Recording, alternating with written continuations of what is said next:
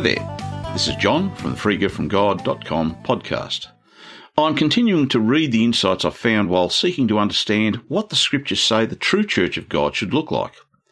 All of this information comes from my free ebook titled The True Church of God, and it can be downloaded freely at the freegiftfromgod.com website.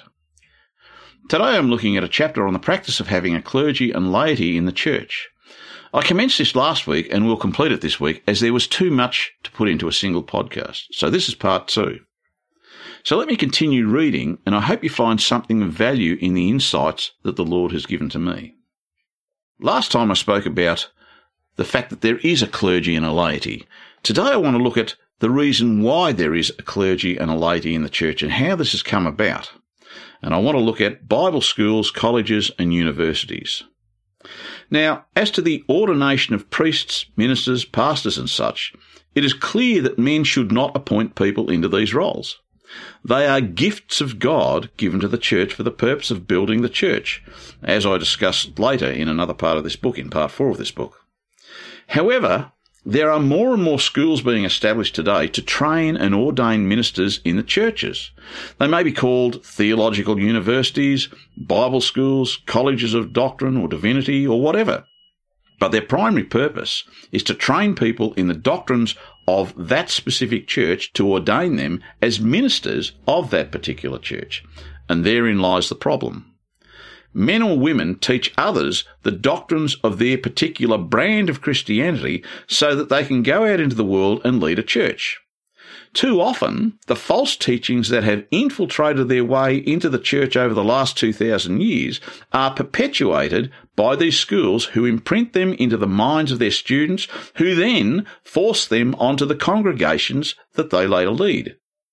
To be a minister in many of these modern churches, you must first have a certificate, a diploma, or a degree that says that you have met the requirements of that particular church before you can preach and teach in that church. But unfortunately, the schools perpetrate and replicate the lies that have infiltrated the church over the last 2 millennia, because if the student disagrees with what is being taught, they fail the course and will not be ordained. This puts pressure on the students to toe the doctrinal line and not deviate, even if they find something is amiss. But this was not the way the early church operated, because Christ himself taught the disciples. This is how people are still meant to be taught today. For it was prophesied and reiterated by Jesus that we should be taught by God, not man. As it says, "It is written in the prophets, and they shall all be taught by God. Everyone who has heard and learned from the Father comes to me." John chapter 6, verse 45. Jesus, who is the Son of God, taught the first disciples, and so God taught them.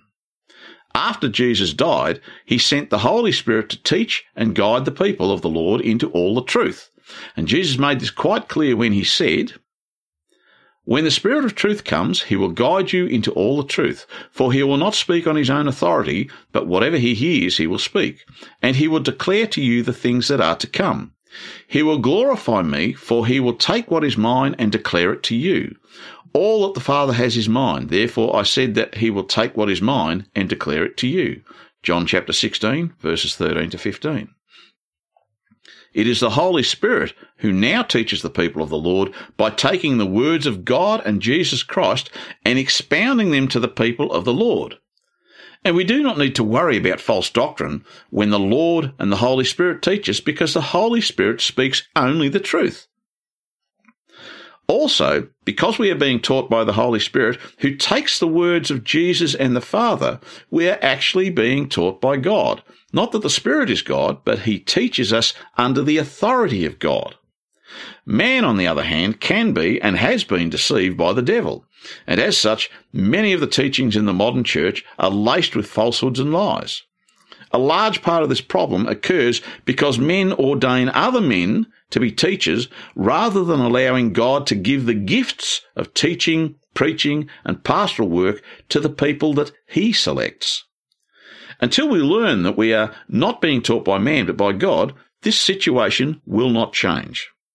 Instead, what we find is that congregations are looking to men who have a certification with diplomas, degrees and certificates from Bible schools, colleges or universities and are ordained by those institutions rather than being appointed by God through the giving of his gifts. This is nothing new, for even Paul had a similar issue in the early Gentile churches. He says, "Are we beginning to commend ourselves again, or do we need, as some do, letters of recommendation to you or from you? You yourselves are our letter of recommendation, written on your hearts to be known and read by all men.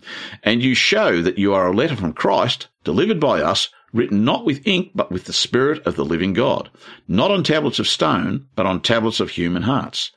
2 Corinthians chapter 3, verses 1 to 3. What is a degree, diploma, or certificate from a Bible school, or from a college or a university, but a letter of recommendation? It is a man-made certification indicating that the person holding it has achieved a level of competency as judged by the issuing school to do a particular job.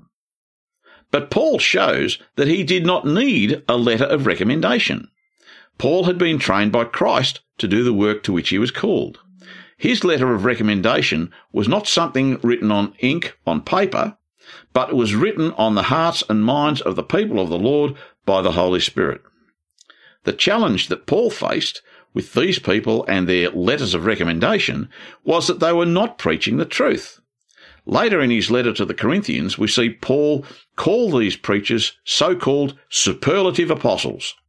This suggests either that they or others were holding them out to be something better and greater than others. Paul's complaint with them was they were distorting the truth and teaching false doctrines, and he says, "But I am afraid that as the serpent deceived Eve by his cunning, your thoughts will be led astray from a sincere and pure devotion to Christ. For if someone comes and preaches another Jesus than the one we preached, or if you receive a different spirit from the one you received, or if you accept a different gospel from the one you accepted, you submit to it readily enough. I think that I am not in the least inferior to these superlative apostles. Even if I am unskilled in speaking, I am not in knowledge. In every way we have made this plain to you in all things." 2 Corinthians chapter 11, verses 3 to 6. These so-called superlative apostles were preaching a different gospel to the one delivered by Paul, and representing a different Christ than Jesus. They were teaching falsehoods and lies, and Paul's concern was that the people were submitting to these superlative apostles because they were charismatic speakers who held letters of recommendation and could wield words that enticed the listeners to accept what was false. Paul says of himself that he may not have been the most charismatic speaker, but he was strong in the knowledge of the truth of the new covenant. Christ had appointed him to do this work of preaching, teaching, and explaining the intricacies of the new covenant so the early churches could understand. And Paul put these doctrines in writing so that we could learn it today. Those superlative apostles were not ordained by God, but by other men who wrote their letters of recommendation. That is no different to those who seek a letter of recommendation in the form of a degree, diploma, or certificate from a Bible college or a school or a university. People who require these certificates from human institutions receive the teachings of what is acceptable to that institution or church, and this is not necessarily the truth of the gospel, but rather the doctrines of man. All of this is done for the purpose of training a clergy to sit above the congregation of a church.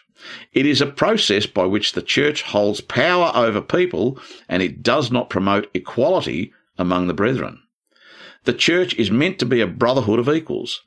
There was never intended to be a ruling clergy sitting above a laity, and this is clearly discouraged in the Scriptures by both Paul and, more importantly, by Christ Jesus. As Paul clearly showed in his letter to Timothy, "For there is one God, and there is one mediator between God and man, the man Jesus Christ." 1 Timothy chapter 2, verse 5.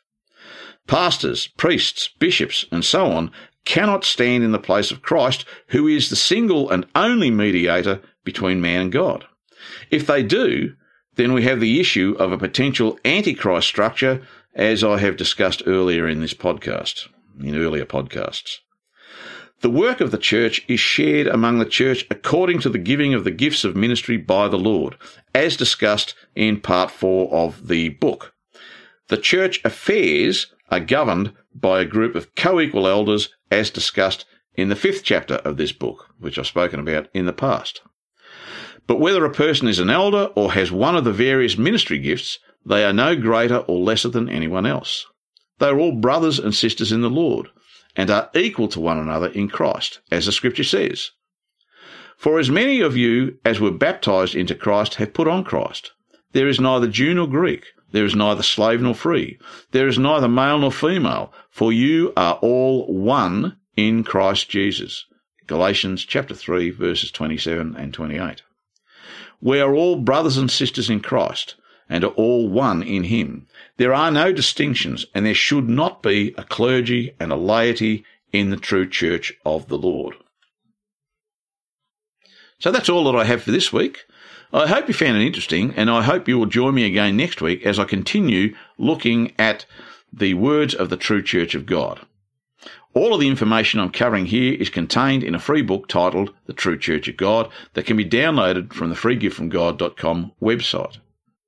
So until next week, this is John from the freegiftfromgod.com podcast signing off and hoping you have a blessed week ahead.